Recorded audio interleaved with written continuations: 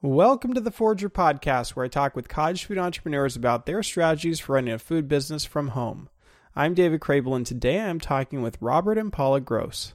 But real quick, I wanted to check. Have you created a website for your business yet? And if you have, do you pay for it? A lot of entrepreneurs still think they need to spend money to get a good website, and that is simply not true anymore. I am a really big fan of Square Online.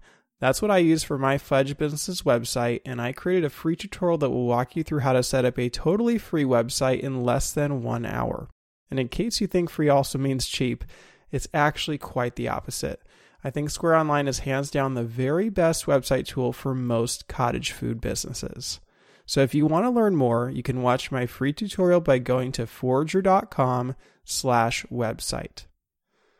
All right, so I have Robert and Paula on the show today.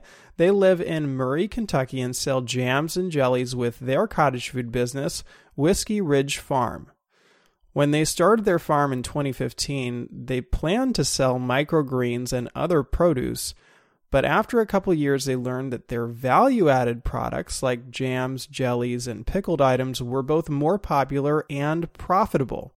After a few years of significant growth, in 2021, Robert and Paula finally decided to take the leap and go full-time with their business. But then a few months later, the ag department told them they could no longer sell pickled products, wiping out a huge part of their business. But they adapted and have made their business work on jams and jellies alone, while also investing a huge amount of time, effort, and money into building a certified manufacturing facility on their property that will finally be ready to use later this year. There aren't too many people that have scaled a homemade jam and jelly business like Robert and Paula have, and this episode is packed with tons of insights they've learned from their unique business journey. And with that, let's jump right into this episode. Welcome to the show, Robert and Paula. Nice to have you here. Well, thanks for having us. We appreciate it. All right. Can you take me back to when this whole journey got started for you guys? Yes, we used to sell vegetables and plants at the farmer's market. Robert was really great at growing things. And then we used to also supplement and buy vegetables at the Amish auction. And Robert called me at work one day and said the wheel on our truck literally came off and he wasn't able to go get vegetables. And I had promised the people at the farmer's market that we would be there that next morning. So I swung by the store, got nectarines, limes, came home, stayed up till 3:30 in the morning making jams. So I made nectarine lime, watermelon, and watermelon lime jam. And I already had a roasted red pepper ketchup that we had. And I got up at 5 that next morning and went to the market. And I made as much money that day as we'd made all the other weeks. And I didn't have to come home and process fruit and vegetables. And I came home and told my husband, we're done selling fruit and vegetables. We're going to start making jams. And that's how we got started with like 40 jars. And what year was this? About 2018, I think we're starting our 5th year now. But we had been going to the farmer's market maybe 3 years before that. We actually started out because I have a love for hydroponics, and I tried to do hydroponic herbs as kind of a side hustle. And it went over like a lead balloon here in Western Kentucky. So that's kept our journey. But we liked the social aspect of the farmer's market. It's pretty fun. When did you guys start the farm? 2015, I think, right after we moved here from California. We had bigger vision for it. I thought, like I said, I love hydroponics, and I just thought it would be fun to have, sell bib lettuce and hydroponic strawberries and things like that. And we actually built a greenhouse and did all that kind of stuff. But it was a different marketplace. The southern marketplace is a lot different than what we had in the Western coast. And it was one of those things. It just was, we were working way too hard for too little money. So it just was one of those things that we just thought, well, we know where we can get inexpensive vegetables, and started making relationships with people that actually grew it. And then we're reselling it for a while. Like I said, just to get started. And he was doing microgreens, and people just were not understanding it. Where now microgreens are really big up in Paducah, and they're starting to pop up in Murray here. And then we also had a lot of animals. We had chickens and goats and sheep and all of that. And we sold our eggs. We had big plans, but we got sucked into the jams and jellies, and that consumes most of our time now, that's for sure. So you started actually selling the jams in 2018, and that, I believe, was the year that Kentucky got their cottage food law initiated. Was that just a coincidence, or did you actually know about those laws and started selling because of that? We knew about it. I saw it coming. There was the lady that started the laws here or helped get it pushed through. I think she was actually from Missouri and was frustrated that the Kentucky state laws were so heavy-handed, and they're still pretty heavy-handed, as you know, when you compare it to like a Tennessee or a Montana or something like that. But yeah, that allowed us, and we were one of the first ones to apply. We did the jams and jellies the first week on a whim, and then immediately applied and got the licensing. And at that time, all it was an informational thing where no fees and things like that, and you could do anything within the state of Kentucky, even ship in the state of Kentucky at that time. And things have changed a little bit now. But the nice thing is there's no oversight or really any licensing here other than just an annual fee that allows you to make your stuff from your house. So I know you do jams and jellies, and you do a few other things on top of that. What exactly do you sell, not in terms of what else you sell, but also in terms of what flavors you sell? We do seasonings as well. We do dried seasonings. I tease Robert because he loves to bring out hotter and hotter stuff, but he can barely eat above a bell pepper. So we do a lot of like ghost pepper seasonings and habanero seasoning. Smoked jalapeno is our newest one that came out. We were doing pickles until we found out we were not allowed to do pickles unless we're a federal food manufacturer. And we've been working a year and a half on getting that licensing. But we do quite a variety of flavors. We probably have 35, 40 flavors right now in our product line, and we continue to bring out more as we can. It's kind of cool because we try to make new things when customers give us ideas, or things will pop in our head, or we'll trip across some beautiful fruit and we'll be able to turn it into something. And then sometimes we're just trying to play catch up on just trying to keep enough, apple butter or apple pie bourbon or jumbleberry. Those are some of our top ones, trying to keep up with our big sellers. But we're really looking forward to getting our pickled products back.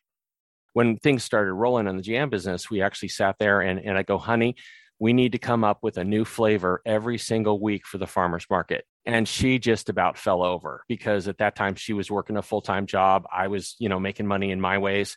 And we're like, how are we going to do this every week? But it was one of the one or two things that we did that were just absolutely instrumental in our business, because people would bring us ideas as to things that they'd want that maybe they grew up with or they haven't seen in a long time. And then we do the research and come out with it for a while.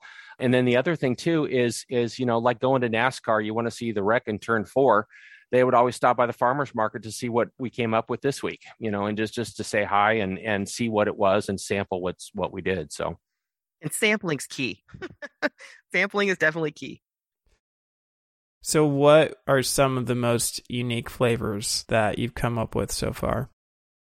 Well, today we're making purple hull pea jelly, and that's made with the outside of the hulls that you throw out in the compost. In fact, last year we made it because someone told us several years ago they had it at their wedding as a wedding favor. And I thought, I've never even heard of this. And my farmer called me last year twice saying, let me make sure I'm understanding. You wanting the part that I'm throwing in my compost? And I said, yes, that's exactly what I want. And we already had 5 or 6 requests just this year alone saying, please bring that back. We've done prickly pear. Someone here in Kentucky actually had them growing in their yard. Our number one seller is apple pie bourbon. We've made so many different kinds.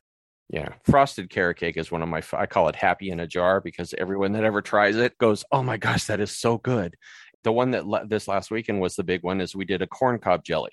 It's those kind of weird things. I'm trying to think of some of the other stuff. Strawberry margarita, that's a huge seller. People love that one. Strawberry lemonade. And we really try to do a punch, a big flavor in there. So when we say it's going to have strawberry lemonade, it is definitely going to have lemon, because I do lemon juice, lemon zest. I try not to do anything muted.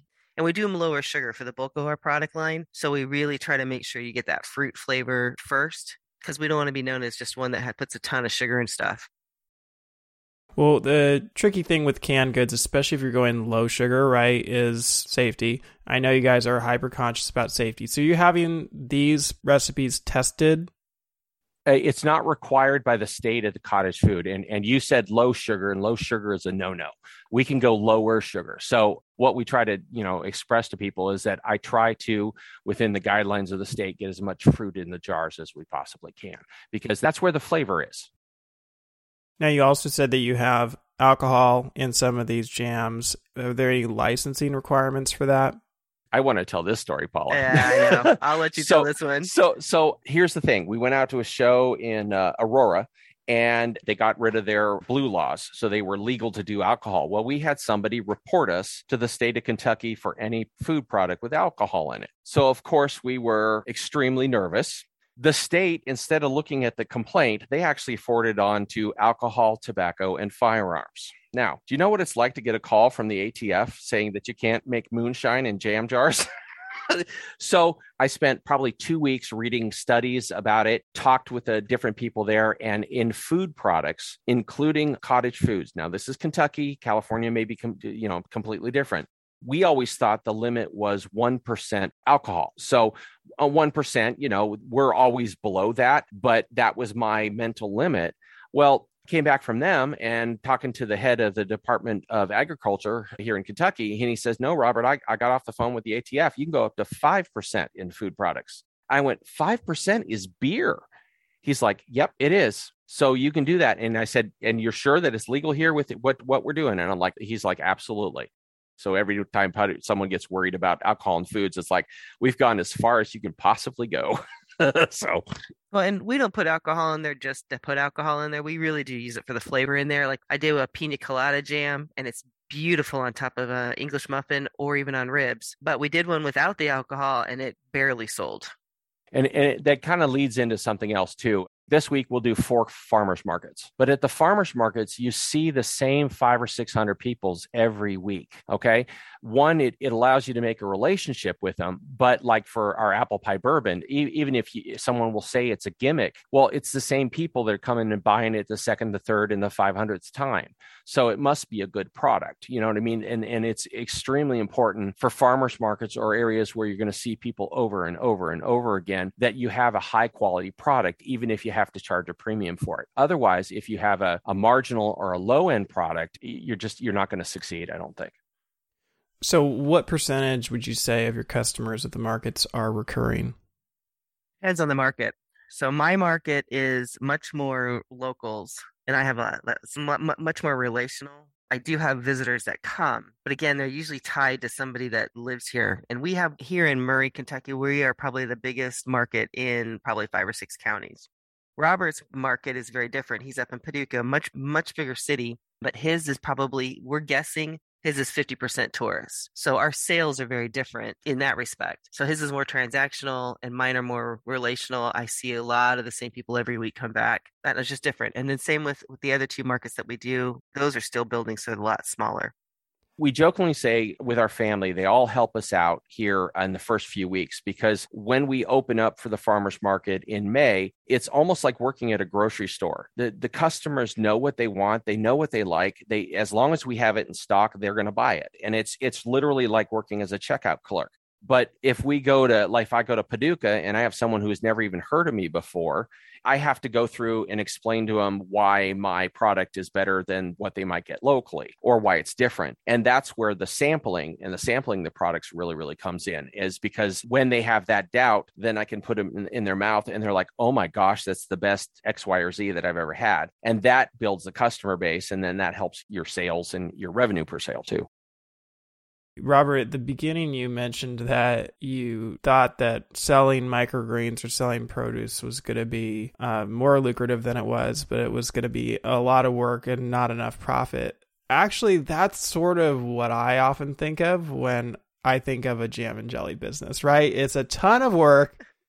It is. It's a lot of work. And for a lot of people, not a whole lot of profit, but it sounds like you're doing a lot of business. So can you just talk a little bit about how you've made this work, like with pricing or just the financials? Yeah, absolutely. We started and we did 40 jars our first week. Okay.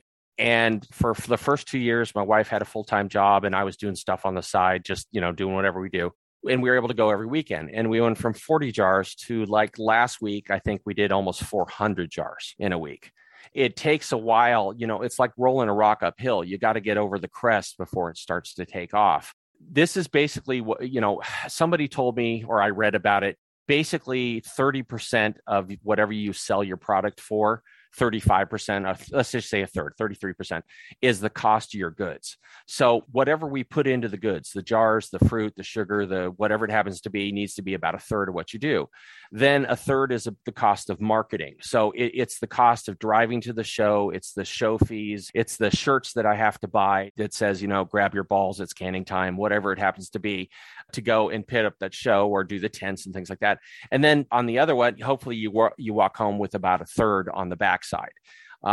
In the beginning, making 30 or 40 jars was a lot of work, and it is a lot of work for anyone that's ever canned before. But like my wife, I think last week, didn't you do over 200 jars just by yourself? We did 800 jars in 4 days. Yeah. So I have to do things like labeling and chasing shows and things like that. And she does most of the cooking.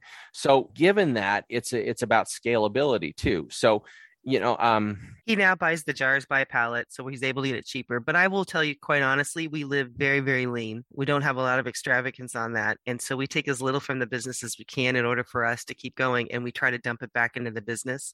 But he has been excellent at finding, our kitchen is concrete with stainless steel. Just about every single piece inside there, except for one, is used. And he's found them and done amazing work on building that kitchen out with a very limited budget. Yeah. Now, we have a set amount we take out of the business every week because we got bills to pay too, just like everybody else. But what I see a lot of new people doing that get into cottage food is they have a great weekend and they think that they had a great weekend, so I can take a bunch of money out of the business. And that's not how it works. We'll take $500 out a week or whatever for what happens to be. And if we have a great weekend, we might take a little bit more. But generally, even if we have a monster weekend, like we go to barbecue on the river or we're going to the state fair where we'll do 1,000 jars, in 3 or 4 days, that's a lot of canning. Yeah, you get a big old check, but you know what? 50% goes right back into the business on day one. And I sit down like today on Monday and figure out, okay, what do I need to do to stay ahead of the things we need to do? Do I need to buy pectin, or do I need to buy lids, or do I need to chase fruit today, or whatever it happens to be? So I definitely agree that your goal in most any food business is to get your ingredients to be about 30% of your price. But tell me if I'm wrong, but a lot of people who are starting out a jam or jelly business, they're not anywhere near 30% when they buy their fruit. Yeah, no, you're right, because you're starting at smaller limits. If you start building relationships with different farmers, and sometimes when you go up to scale like what we do, you're able to start getting them at lower prices. There's some things I've just told customers flat out, I can't make right now because I can't get that fruit at a good enough price. Like cherries, we haven't sold a cherry product in 2 years because I can't pay $5 to $6 a pound and put that in a jar. I just can't. There's just no way. And I've been very honest with my customers. I'm not going to give you a garbage product. I'm not going to go out and change my recipe in order to, fit the module. I'd rather just not bring that product out at this moment in time because I want to keep my quality up. So just recently, a local guy called me and he is selling me his blackberries, but it's at a price that I can put in a jar. And it's a price that makes him happy because last year he threw out half of his harvest. So I agree with you. The home canners, it's harder, or if you're just starting out, it's harder. So I would recommend if somebody is just getting started in this business, look for a fruit that you can get at a cheaper price. Check around and see there's somebody local. Go on Facebook or Instagram or whatever and say, does anybody locally have this kind, like pears? That's a fruit that I usually have to tell people, no, I got plenty of. There's a perfect example of this too. For example, during COVID, pineapples were extremely hard to get. We could get them fresh, but they didn't taste right to us. So we started looking at frozen alternatives. And I know that sounds a little bit like cheating, but we were finally able to find a flash frozen Hawaiian organic that tasted really good. And, it's organic, so we're paying through the nose for it, but I know I've got a good product. And I think, garbage in, garbage out, good stuff in, good stuff out. I think that matters. There are certain things as we get bigger, and this is, for those considering, making it a full-time job, it's really hard to get enough strawberries from a local guy. I used to be able to have 3 guys that would grow jalapenos for me, and they'd bring me 10 pounds and we'd be able to work it out. Now, we're processing, like we just got 100 pounds on Saturday. From a local farmer. Because we fostered that relationship long term. So yes, I agree with you. But even when we first started, I believe our cost was somewhere between 40 and 45%. My wife calls me cheap sometimes. I'm never cheap with my fruit or my ingredients. But when it comes to things like labeling or jars, things like that, I go, okay, that's a good price. But then what? So I'm able to buy jars by the pallet because I made phone calls, and I can go and I can spend $500 or $600 on a pallet of jars, drive down to Memphis, pick them up, bring them back. And that saves me a significant amount. I'll save 30% on the price of my jars. And that helps get my price point where it needs to be, because if you want to go to the next level, you're going to want to be in stores, and stores have to make money too, which means your margins have to be right. So while we're on the topic of jars, can we talk about the pandemic a little bit? That was hard. We called it the jarpocalypse. So we were very blessed. We even told customers, like, we can't find jars right now. And we were struggling trying to fill some of them. And so we actually had customers bring me jars that they would find in their cabinets. And so I, of course, sterilize them. One of the cool things that we also did, even before the customers really started digging in and buying stuff when they see it on sale and stuff for us, is we pay 50 cents a jar for any return jar. So they'll bring me jars that I can can in, and we'll go ahead and wash them and sterilize them and then recycle them through the system. Oh, Paula, what about the one that we got a call from a friend of ours? Yeah, we got a call from a friend of ours. And when we got there, it was this huge facility full of jars that were probably 10 years old, and they were filled. So we ended up buying the whole collection. It probably was 300 or 400 jars worth. Oh, gosh, it might have been 2,000 or 3,000. I don't know. It was a lot. It was just so much. We spent weeks washing them, running them through with Clorox, and then, running them through our big sterilizing thing. But that helped us too. Almost everything's made in China now. And during the pandemic, because shipping rates and everybody was staying home, China had its own things. And then in the US, like where I get my jars now that are American made, they couldn't have enough staff to run the stuff. So they could only do certain things. The home canner on the glass market is the last one that they're going to take care of. But what I've told people in the past is that the heat of the market is July and August for canning supplies. And the retailers know that, and they will mark up the prices on it when you get it locally. I always tell people, if you really are a canner or want to make this as a business, you need to be looking at October and April to buy as much as you can to get you through the season, because that's going to be difficult to get the glass. So we haven't talked yet about what do you actually price your products at now? So our 4-ounce jars is now $4, and we had to go up on our 8-ounce jars. Those are now $8. We used to do a jar that we got that was about 11 ounces. That used to be $10, but we had to eliminate that sizing. And that's another thing with jars, that they eliminated that jar actually. So we've gone just to the standard 4-ounce, 8-ounce, and then hopefully when we bring our pickles back out, we'll have those in pint-sized jars. And I'm guessing we'll do that at $8 or $9 a pint. The interesting thing, about the pricing too, everybody thinks that there's a magic price, but it's not about price, because if you're fighting about price, then your product's not good enough. I'm never going to be able to beat Smucker's, ever. And if someone needs directions to Walmart to go get cheaper jelly, I'll show you how to get there. But ours is a premium product. And especially for those that are listening that are thinking about getting into cottage foods, there is no magic number that you can do. We have 3 or 4 bakers at our markets. Everything is different because the product is different. And people try to think that, okay, if I just go from $5 to $4.75, that'll increase my sales by X. No, it won't. It really, really won't. You need to have a good product that has value. And that's the thing. If you try to sell a low quality, made from juice out of Walmart kind of jelly that tastes kind of bad for $8, you're not going to win ever. Just make sure that you make stuff that you like, you give it high quality, and then you just price your time accordingly, no matter what. So you said you sell the 4-ounce jars for $4, the 8-ounce jars for $8, but not all fruit is equal, right? Some fruit's more expensive than other fruit, and also some fruit is harder to process. So are you really pricing all of your jars exactly the same regardless? Yes. And part of it is it's hard to keep up with different pricing for different jars. I mean, maybe someday we'll have to go to that. But again, I also won't make something if it's outside of my guidelines to know that I'm going to lose money on it. Like we just brought back out Nectarine Lime Jam was one of the first jams I made. It was the first jam we made to start the business. I just made it last week. And when Robert looked at how many jars I made, he said, wow, that's one of the most expensive jams we're making right now because it's lower in sugar, a lot of hand processing. And same with our Merlot jelly. We don't make that one right now because it's so expensive to get the Merlot that we utilize. So yeah, we do pricing all the way across because it's just easier for our customers too. We one time brought out black raspberry, and that one we did price $1 higher on the large jars. I only made it in large jars because it was so much more expensive, but it was one of those where we knew we would never see black raspberries again. And our customers understood that. There are certain markets that will sometimes get pushback, but I just tell them, I'm sorry, this is the price that it is. I do a premium product.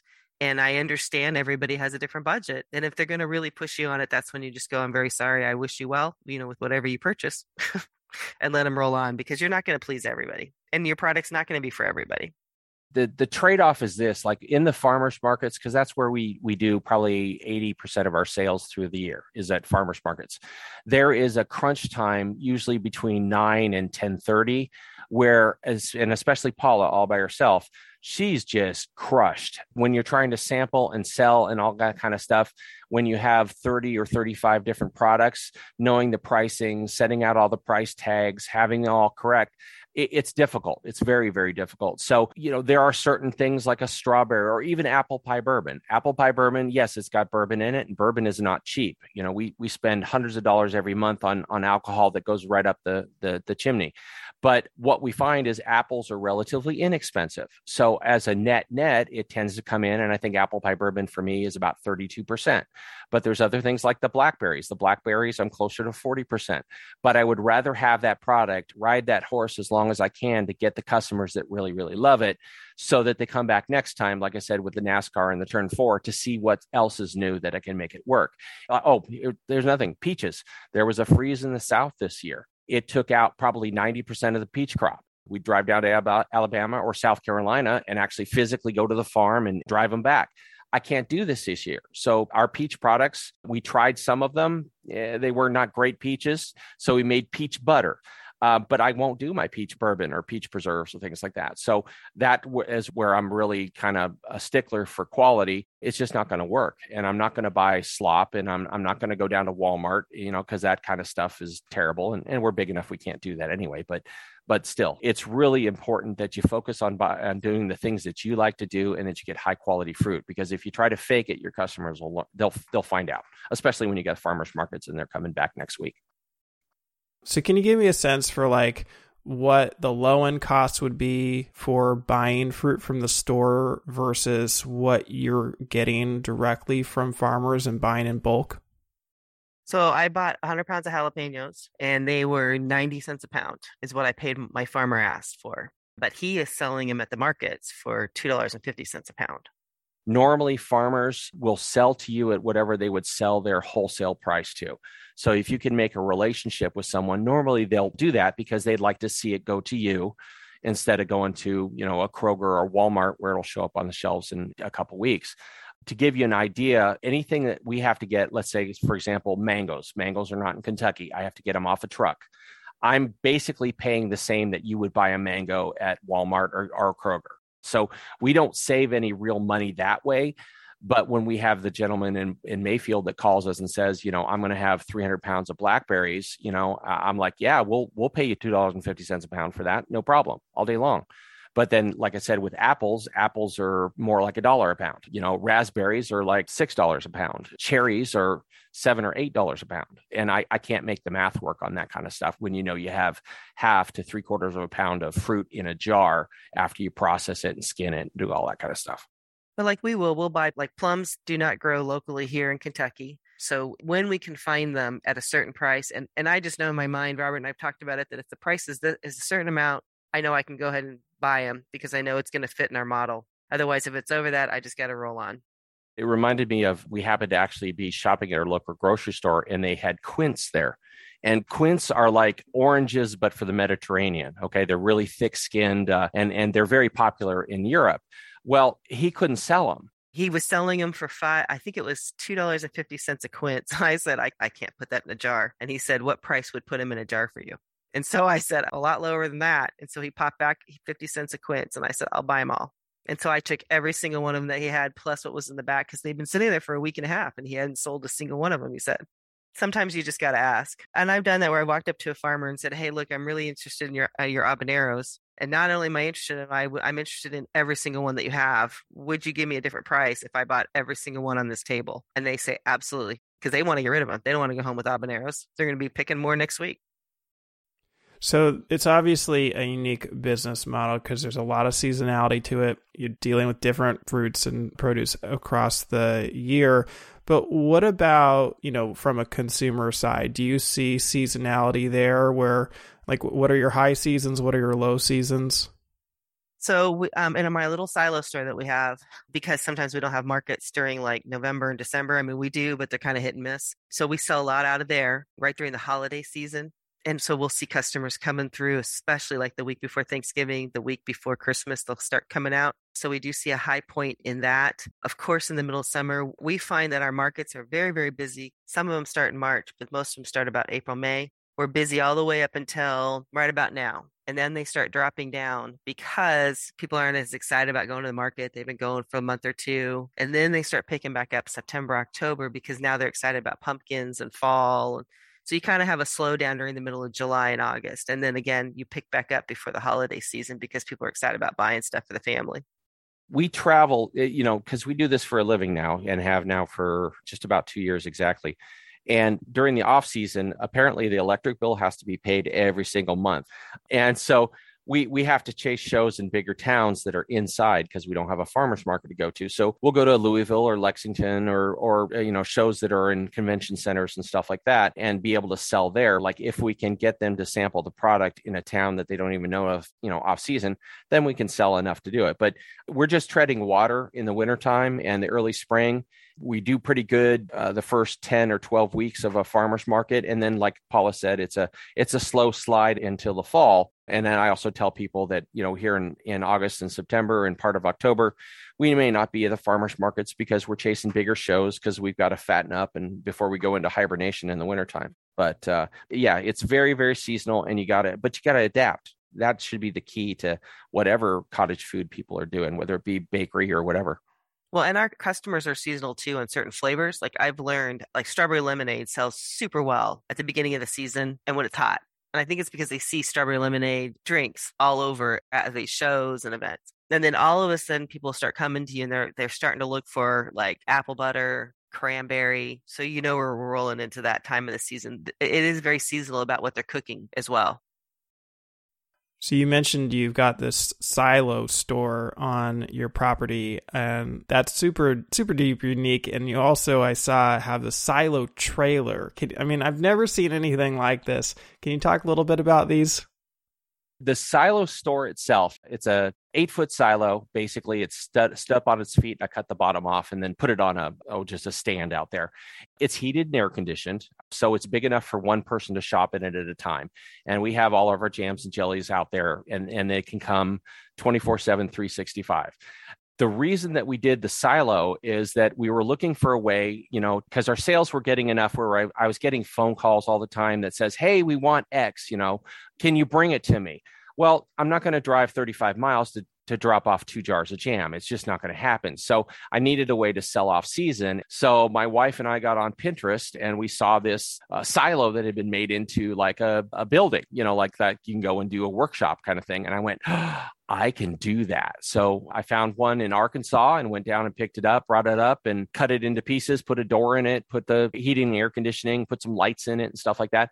And it's honor pay. So the people just come up, they do their shopping and they leave the money in the, I say leave the money in the tree because that's where the pay box is. I would say it's probably 10 to 15% of our sales, especially in the wintertime. Summertime, not so much. They know how to find us, but that one worked really, really cool. And the other thing too is that we haven't been able to identify any theft. And that was my biggest concern when you've got a couple $1,000s worth of products sitting out front, and it's on our property, but it's 60, 70 yards from the house. So it's not like something where I can go, oh yeah, I can see you and things like that. But we're also 7 miles from town. So it's not like we're in the heart of town. And if they're going to drive out here, they're not going to steal from us. We're from San Diego. It would never work in San Diego. Trust me. It wouldn't do that. But here it does seem to work. And the other thing too is we have some poverty in East Murray. Well, during COVID, when the kids got kicked out of school, I'm like, man, I can afford to drive in to go get homework and I can go in to go and data plans and all that kind of stuff for Wi-Fi. But these kids can't. So I actually, in the silo store, I put in Wi-Fi and I made it free. for anybody that wanted to come and use it. So there were a couple mornings before early morning shifts, I'd look out and there'd be 3 cars parked out there, and they were downloading homework. We also offered to print homework for any kid that needed it in the area. Just tell me what you needed and I'll print out, we do thousands of labels. What's another couple sheets of paper, for some kid to be able to do it. And when we did a post on that, it went viral. And when I mean viral, it's like 50,000 shares. And I spent 3 days of my life saying, sorry, I can't ship because it's not legal. Australia, sorry, I can't ship. Ireland, I can't ship. But it's also spurred something here in the local community where churches went, hey, that's a good idea. I'm going to do that too. And then there's about 15 locations where someone can go and download stuff and use free Wi-Fi here locally. And I know that sounds like a simple thing like you get at Starbucks all the time, but here locally, I think it was McDonald's is the only one that had it. Anyway, we got known as the Wi-Fi silo jam and jelly people. So when you talk about our silo trailers, we have a single wide, which is basically the top of a silo on top of a trailer. It kind of looks like a picnic table turned sideways and cut in half. And I sell from that in Paducah. And then it works so well because at farmers markets, I don't have to set up a tent or a table or anything like that. It doesn't blow away. Exactly. So it goes out and it's very recognizable. So people know that we're in an area. And then, so we did my wife a double wide. So she takes the double wide down to Murray and it goes from there. So. Well, and mine has a silo on it as well, but then it also has a roof over it on the other half. So one half is the silo, one half is like covered. It leaks like nobody's business, so it's not waterproof. It's not. So if we're in a rainstorm, it helps a little bit, but yeah. It was a unique marketing thing that we just said, looking back, let's not do the short route. Let's do something neat. And then we did the effort with that, and it's turned into now silo of one way or the other is going to be part of our business, I think, forever. Just because it works so well. And Robert truly is the only one that had the vision on that because none of us could see it. He just kept staring out there in the middle of the snow going, I can see it. And I kept thinking, what is he thinking? But he did a great job with it. It's so unique and recognizable. And I was going to say, if you ever redo your logo, you got to put a silo on your logo for sure. Yes, yeah, absolutely. Yeah. Absolutely. So now I know you guys are looking ahead to the state fair coming up here soon. Have you done it before? I mean, that's a huge event. No, we haven't. The state fair is an 11-day event and it's 12-hour days most days, plus, whatever time to restock and stuff. We're spending almost $2,500 to go because we have a double spot. So that's like $1,100 each plus electricity. It's expensive. Don't get me wrong. But there's over 500,000 people that come by. So, that's why we decided to do it. And, numbers wise, for some of the people that we've seen is that, it costs, $200 or $300 a day in expenses to be there, but you'll sell, $1,000 to $1,500 to $2,000 worth of product every single day. We were hoping we were going to have shipping by this point. We were hoping to be at that level, but we're hoping that when we finish coming from this event, that we won't be far from being able to ship. So that way we'll have a bigger market that we've reached. And one of the cool things is the guy, Marty, who's in charge of the vendors and stuff there, he called me because I was getting nervous. He goes, Robert, we just want to invite you to the state fair. He said, we really couldn't have it this year unless Whiskey Ridge was there. I laughed, of course. He said, no, I'm being serious. We have hundreds and hundreds and hundreds of vendors every year. And there were 8 or 10 that were really, really excited about having here. And you're one of them. And he said, go ahead and pick your spot, whatever you want to do, which was really cool because that acknowledged that he's had our product or heard about our product and that he likes the way we market with our silo trailers and our silo and the way we're trying to do and how we started from nothing, 40 jars, and cottage food. And here we are within weeks, hopefully to make the next step to become an actual processor where we can ship and do all that kind of stuff. So. Well, let's talk about that next step a little bit. I know you guys are in the process and have been in the process of building out a kitchen. But first, I want to just ask you, because I know you used to do pickled products, you used to do acidified foods, and you've stopped doing that. Did you ever look into the microprocessor law in Kentucky? So I have spent dozens of hours on conference calls and stuff because what happened is we thought it was legal because we were seeing pickles at all the farmers markets all the time. We thought it was okay. And then the health department showed up and said, no, you guys, you can't do this. So we killed it right there. But here's the thing. We were told, and the guy, like you said, says, oh, all you have to do is go and take a microprocessor class. I went, no, that's not my understanding. He said, no, here it is right here. And he showed me it. And this is my local health inspector guy. Okay. And I said, no, that's not what I did. So I got on the phone to the commercial food manufacturing. And then we conferenced in another guy that does the eastern part. And then we called also and talked to the head of the Department of Ag. And what they said is, no, absolutely not. Pickled products, those acidified foods, have to come out of a factory, basically a certified factory. So you can have tight controls on the things that are necessary to keep people safe, and also that we can get it back if something goes sideways. Robert's actually called other facilities that are licensed, like commercial kitchens, and he'll say, can we rent the kitchen with your license? And they said, oh yeah, unless you're doing a pickle product. We're so close to being approved from a federal standpoint. I'm not kicking over any trees anymore, but it frustrates me to no end that the local health department versus the state health department versus the Department of Ag, they're on different pages. And being that we travel throughout the state, we also find that if I do sampling in Murray, it's got to be at a farmer's market. They won't let me do sampling anywhere else, not even with a food truck permit, which is what I have to get in some other counties. Other counties, I just need to tell them what I'm doing to sample my products, and that's okay with them. And they have no problem with that. If I go to a Louisville or Lexington, then I have to get inspected and have a 3-compartment sink and all the things that go along with it. So it depends. And if you're considering doing cottage foods and things like that, you need to talk to the people, but you need to talk to the right people. And normally, in my experience, the local health people don't have the innate understanding of all of the laws necessary, because, David, the pickles was half of our product line. Yeah. So we killed that in one day. And I actually sat here and looked at, we made 1,000 jars. Okay. 1,000 jars is $4,000 worth of revenue. We had just made them. Well, they sat in my garage for a year.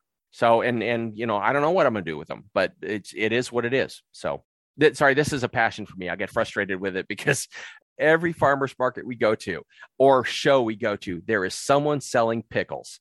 And I'm like, and they do not have licensing. I know they don't have licensing, but nobody does anything. And we were told by the health department that, well, we don't work on the weekends.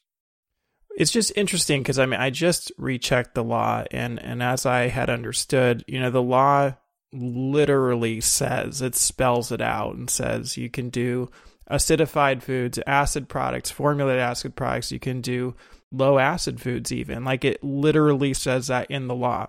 It's happened a number of times in different states where the ag department is opposed to the laws as they're written and will do things that are, that are basically illegal.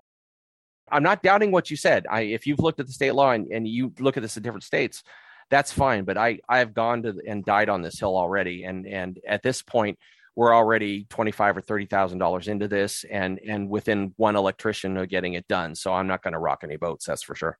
They've also shut down other businesses that we know of in the local area. We know a lady who does teas, and she has to do it at the federal level as well, where she has to track everything back. Here's the funny thing, too. We have been told by the state of Kentucky Home Cottage Food, under the home processing license that we have, that you can do teas. So here it is. Now we've got, once again, two different sides of the same coin. The one thing, though, David, we're talking about the nitty gritty with here, but I think that in general, people, because I help our home baker group in Kentucky a lot. Every day I'm helping someone with something. Don't let what we're saying stop you from trying to build your business, because look, you'll learn your business and you can spend, we spent so much time planning our business, but it was a silo store with Wi-Fi in it that changed our whole direction. And now I'm making silos on the off season, to tow behind a truck to sell jams and jellies. So you never know. Just do your best. Contact the state person that oversees this. Get the information. When you can, get it in writing so that if somebody disagrees with you, you can say, wait a minute, I got this piece of paper that says something different. That keeps you out of trouble, and just go to work, because you can't learn these kinds of cottage foods businesses without doing the legwork. You really, really can't. It's not a magical combination of pricing and ingredients and all that kind of stuff. You got to hoe the row. You got to do the work. Otherwise, you won't learn what works and what doesn't work, despite even the best planning. So let's talk about what you've learned with this kitchen build out. I know you've been working on it for a long time now. What are some of the things you've learned and the challenges you faced? So one of the things is that we're in the east part of Murray, Kentucky, and we're on a well. Our water is perfect, but we have to meet federal water standards to a level that we could literally sell it to our neighbors. So we spent $1,000 on a water test, and we worked with the state. And look, the state is really nice. The people are really wonderful. Don't get me wrong. It's just the way it's set up is just really weird. It took us 10 months to get our water approved after we had the test done. And it basically came back and he said, no, everything's perfect on your water. It's wonderful and great. All you got to do is chlorinate it. But that's one of the things where the sense of urgency is difficult. You submit something to the state, and this goes into the nitty gritty part again, but you submit something and then they've got 120 days to respond. Well, I run a business, you know what I mean? I can't wait 120 days for you to tell me, something. Or like in this case, their payment processing thing didn't work for several weeks, and then they lost my paperwork twice, and that kind of stuff. So it goes from there. But the kitchen itself, like we've got got all the plumbing done and the plans. All the plans have to be submitted through and approved through the state of Kentucky. Well, the plumber was willing to go to bat for us. And what did he say to us, Paula, here? He said it was actually he's worked with them for, I think, 20 or 25 years. And he said it was the toughest plan he ever got through. He couldn't figure out why it took so long. And he answered more phone calls and more questions from the state than any other plan he's ever submitted. Our facility is a finished 2-car garage. It's 550 square feet. We're not talking about some ginormous facility where I'm going to take on Smuckers or Hickory Farms or something like that. It's small, but it's got to meet certain guidelines. And it's a little frustrating because what happened is, like, the plumber we got a guy that was willing to help us out. It still took 4 or 5 months. Oh, it took 6 months. We started in January and it got approved mid-June. And I'm sure other people will have better experiences than we do, but it has not been fun. And then just the expense to it. When you go to a commercial level, everything's got to be stainless, which is fine. We can do that. All the machines have to be right. Everything has to be on paper and written down. We had to survey our septic tank to make sure that it was a certain distance from the water well, things like that. And then we have to have 6 sinks, a 3-compartment sink, a produce sink, a mop sink, and a hand washing sink, all for that little bitty facility. So there's an entire wall that's just nothing but sinks. But, that said, that'll allow us to go to another level and keep our business growing, which is what we want to do. And we like what we do. So, despite we're bagging on stuff here, it's not that big a deal. I actually never wanted to make another jar of cowboy candy because it smells, it's hot. Cowboy candy is pickled jalapenos. Oh, yeah. Pickled jalapenos, so candied jalapenos. And I can't wait to make cowboy candy. I haven't made it in a year and a half. It was my number one selling product when we had pickles. I can't wait to make it now, but I can remember one of the last times I made it, I was like, oh my gosh, I don't want to make this again. And now I'll do anything to make it. So when did you feel like you were ready to make that leap? Was it just once you knew you couldn't sell pickled items anymore, or were you just ready to start trying to, ship nationwide, et cetera, et cetera? We've always wanted to ship because, again, we could at the beginning. The first year that they had it, it was from like July to December, and then they changed the law so that January 1st, you can no longer ship. To clarify, that's shipping within the state of Kentucky. Yes. But now we can't ship at all, even within Kentucky. It's not allowed. So we've always wanted to go to that level. It was just one of those on the back burner because we thought we could do our pickles. Our business was growing. We were doing really well. And then when they said can't do any pickles, it was literally like it ground us to a halt. So we had to say, all right, we got to start working towards back to that because we want to get all of our pickle product back. In our top 10 products that we sold that year, and at that time I had made 18,000 jars, and this is I was still working part-time originally, or working full-time and doing this. Or I made 18,000 jars. We sold 15,000 of them. I'd quit my job. I've been doing this full-time. So I've been doing it for maybe less than a year. And I thought, you got to be kidding me. I quit my job to do this. How are we going to survive? And thankfully, we have been able to survive on jams, but we really want to get back to bringing all those products out that our customers know and love. I mean, we get asked all the time, where are my spicy carrots? Where's our cowboy candy, our okra, all of the things we used to make. Here in Kentucky also, we can only sell $60,000 worth of product, and then we've got to go to the next level. Well, if we talk about the percentages and stuff like that, that's for 2 of us working, to live on $30,000 a year. It'd be nice to go a little bit more than that. You know what I mean? And you've got to go to the extra step. And here's the other thing too. I mean, aside from the financial part of it, is there are lots of people that have ideas for a salsa or a seasoning or a barbecue sauce. And when you first start in this business, it's overwhelming. It just absolutely it's bone crushing. And what we'll be able to do now, once we got this, even if it's a little facility, I'll be able to go, and my friend in Paducah that wants to do a barbecue sauce, who's a chef, he can come and he can pay me $100 for the day, and he can go and he can make his stuff in here, and I can, certify it and make sure all the rules are followed and help him through that to help him build his business. Because I really think that's what the purpose of cottage food is. It's not for us to make a living or do a side hustle or to do oversight on grandma who's selling cookies at a PTA meeting. It's to help people get into a business that allows them to go to the next step so that the state of Kentucky or the state of California, the state of Missouri can benefit from not only the reputation of that product, but also the tax revenue and the things associated to help the economy grow. I think that's what it's supposed to be for anyway. It's clear to me that you guys are just extremely service oriented, right? Do you feel like that is a requirement for running this kind of business? Not necessarily, no. I don't think you have to be service oriented. I think that's in our makeup as well. We are Christians, so I think we have that in us that we do want to help people. So I don't know if you have to be service oriented, but again, I think we are.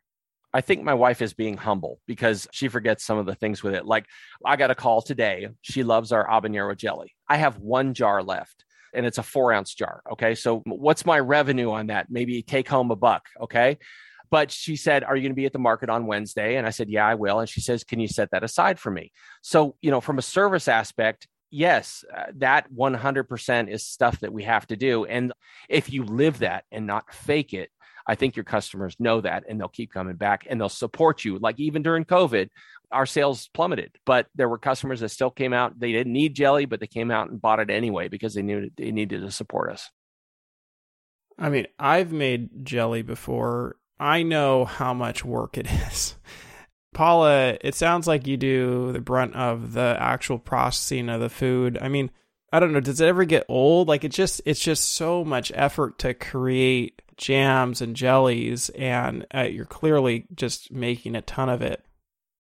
Sometimes there's some days that, like, I have to tell myself, because it's easy if you're working from home to not get up off the couch, but that won't pay the electric bill.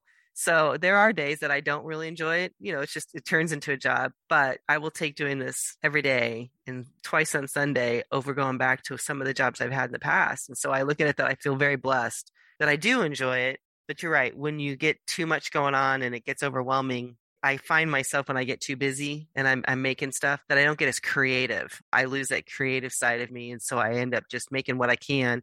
And then other times, when it slows a little bit or at the beginning of the season or near the end of the season is when I get my creativity back, and then I get my excitement back and I look at recipes. And so, yeah, you're right. It can be a grind. Somebody actually sent me a text. A vendor sent me a text saying she said she had made jelly for the first time in her life and she would never do it again.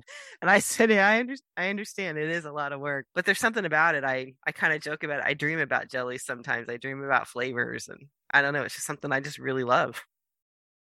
Considering the amount of effort it takes, is this a kind of business that you recommend to other people? Like, if they're thinking about starting a jam or jelly business, like, who's the right type of person to start a business like this? You have to have a passion for it. I really think that's number one. Robert asked me years ago, because I used to be bank manager. I was kind of a numbers person. And he said, if you could do anything in the world, what would you do? And I looked at him one day and I said, I'd love to make jam and jelly. And he said, you're kidding. And I said, I just love it. And so you have to have a passion for it. And so if you don't, I think you would get burnt out very quickly because it is a lot of work. And again, we've built up so that I can make several hundred jars in a day. Like my big canner that for the water bath, it holds 30 jars, as opposed to where, home canner holds 8. So we've had to work up to that where we keep up with that kind of process. So if you don't have a passion for it, I don't think you'd enjoy it. I always tell my home baker people, I said, it's a marathon, not a sprint. And too many people get stuck in oh gosh, I need to have this, or I need to have this color on my labels, and I got to do. No, just make what you like, get out there and sell it. And then somebody will say something, and that'll trigger something. And then, then you got a real business. But we did 2 years where we both had other work that we did before it got to the point that we could actually pay the electric bill by selling jams and jellies. It is definitely it's a grind. Mondays, we do things like this podcast, you're our first podcast, but we do things, we chase fruit, or we sit down and we do inventory, and we, make the deposit and all that kind of stuff. Tuesday, Wednesday, Thursday, we're canning, or I'm out selling at a couple farmers markets, whatever. Friday, we're usually labeling, and we're loading the trucks and getting everything to drag the silo trailers to the market. Saturday afternoon, we sleep because we get up at 4 a.m. It's not easy to do. And then Sunday, basically, after church, we're laying around petting the dogs. But it is a lifestyle because, again, like I can at least 4 days a week. The height of the season, like I know right now this week, I am going to have to start at 7 or 8 in the morning. Sometimes I start earlier and I'm going to be going till 6 or 7 o'clock at night. Now, not every week will be like that, but a lot of the weeks right now will. Like last week, I kind of panicked a smidgen because I had 160 pounds of apples because I had to get some apple stuff done. So I made Robert stand in there and chop apples with me because I had to get through it. But you have to have a passion for it. Yeah. And David, for the people that are listening that are just kicking this around in their head, if you love doing something, whether it be baking or making candies or freeze-dried fruits or jams or jellies, whatever it happens to be, if you have a passion for it, try it. Because, like farmers markets are kind of fun because there's a social aspect to it that you be able to go. You learn about and you see the look on people's faces when you come out with something new and someone absolutely just can't live without it. We had a customer, we were in Louisville, as a matter of fact. We happened to come back for the second time for the New Year's show. And she's like, I'm so glad you came. And we're like, okay, we've only been here once, but okay. She's like, I was going to drive to Murray, Kentucky, 4.5 hours away to come get some more of your habanero jelly because I love it so much. So when someone says something like that, or, my daughter loves your date jam, it's wonderful. I shipped some to her, here, and she just can't live without it. It keeps you going because there are times that you look at the checking account and you're going, oh man, it rained this weekend and we made, $600, $200 net. What are we going to do next week? There are those times, but if you love it, get out there and try it, do it and just do some research on the laws, get your licensing and see if it's something that fits. You've gone down this commercial kitchen route, right? But what a lot of canners do is they go down the co-packer route. Like, I imagine you considered it, and what did you learn? I am a stickler about quality. And when it comes to a co-packer, I'm not a fan because I can't control what goes in. There, it's about cost. If they're using, let's say, a pure cane sugar to do the stuff that's made by ABC company, and they find they can get it for 10% less from XYZ company, they're going to switch, even though my recipe just says sugar. Well, that input could make a difference. That's not to say a co-packer couldn't follow your stuff exactly, but for the time and the expense and the energy, I would rather have the control here in my kitchen. And also, if I want to work till 3 o'clock in the morning, I can do it. It's not about sales as much as it is the creativity too. Now, other things like barbecue sauces or seasonings or things like that, where it's more homogenous, I would probably be okay with that. But for my stuff, I want to be in control, if that makes sense. Well, you guys have obviously worked really hard to get to this point. You have a substantial business now, and it looks like you're right around the corner from being able to grow it much bigger. So what are your visions for the future, and where do you see yourself going? We do hope to grow this to where it is a business that is day in and day out. It would be lovely to someday be to a point where I do have a few employees. And I know that my children do not want to own this business, so it's not something I would be passing down to them. But I do hope it's a business that will continue, even if I'm long gone. Someday I do hope it continues on, and that we can keep it growing like that. We've been really blessed, and I mean that in the truest sense, just with everything that's come through. And I always joke that I'm going to take out Hickory Farms first, and then we're going to go after Smuckers. But that's not really true. But it would be nice to be able to go, and I'm a service kind of guy, so it'd be nice to be able to have enough money and resources to be able to, anytime I wanted to sponsor a youth soccer team, I could do it. Or if the Rotary needs some money for, do something like that, it'd be nice to be able to go and just write a check on that. Like she said, she was a branch manager. I was a stockbroker and mortgage broker. We've made real money in our lives, but there's something about when you make your own stuff and people really, really appreciate it, that the money is not as important as the experience. And especially as you get older, it's definitely worth it. And if you can make a good product, if you really make a good product and you believe in your product, you're going to do fine. Well, thanks so much for sharing all that advice, and I'm looking forward to seeing where your business heads in the future. Now, if anybody wants to learn more about you, where can they find you or how can they reach out? We're on Facebook at Whiskey Ridge Farm. That's whiskey without the E. So that name was already taken. So we got whiskey without the E, and also KentuckyFreshJam.com. The website is terrible. You can't order off it yet, but once we do, it'll be reworked and we'll go from there. But that gives you an idea of where we're going to be, where you can come see us. And if you have any questions or advice about cottage foods, you're more than welcome to private message me or send us an email, and I'd be happy to help us best we can. And we're also on Instagram under Whiskey Ridge Farm. Perfect. Well, thank you guys so much for coming on the show and sharing with us today. Well, thank you for having us on. We appreciate it. Thank you so much, David. I appreciate it very much. That wraps up another episode of the Forager Podcast. For more information about this episode, go to forager.com/podcast/95. And if you're enjoying this podcast, please take a quick moment right now and leave me a review on Apple Podcasts. It doesn't have to be a long review, but it's truly the best way to support this show and will help others like you find this podcast. And finally, if you're thinking about selling your own homemade food, check out my free mini course where I walk you through the steps you need to take to get a cottage food business off the ground. To get the course, go to cottagefoodcourse.com. Thanks for listening, and I'll see you in the next episode.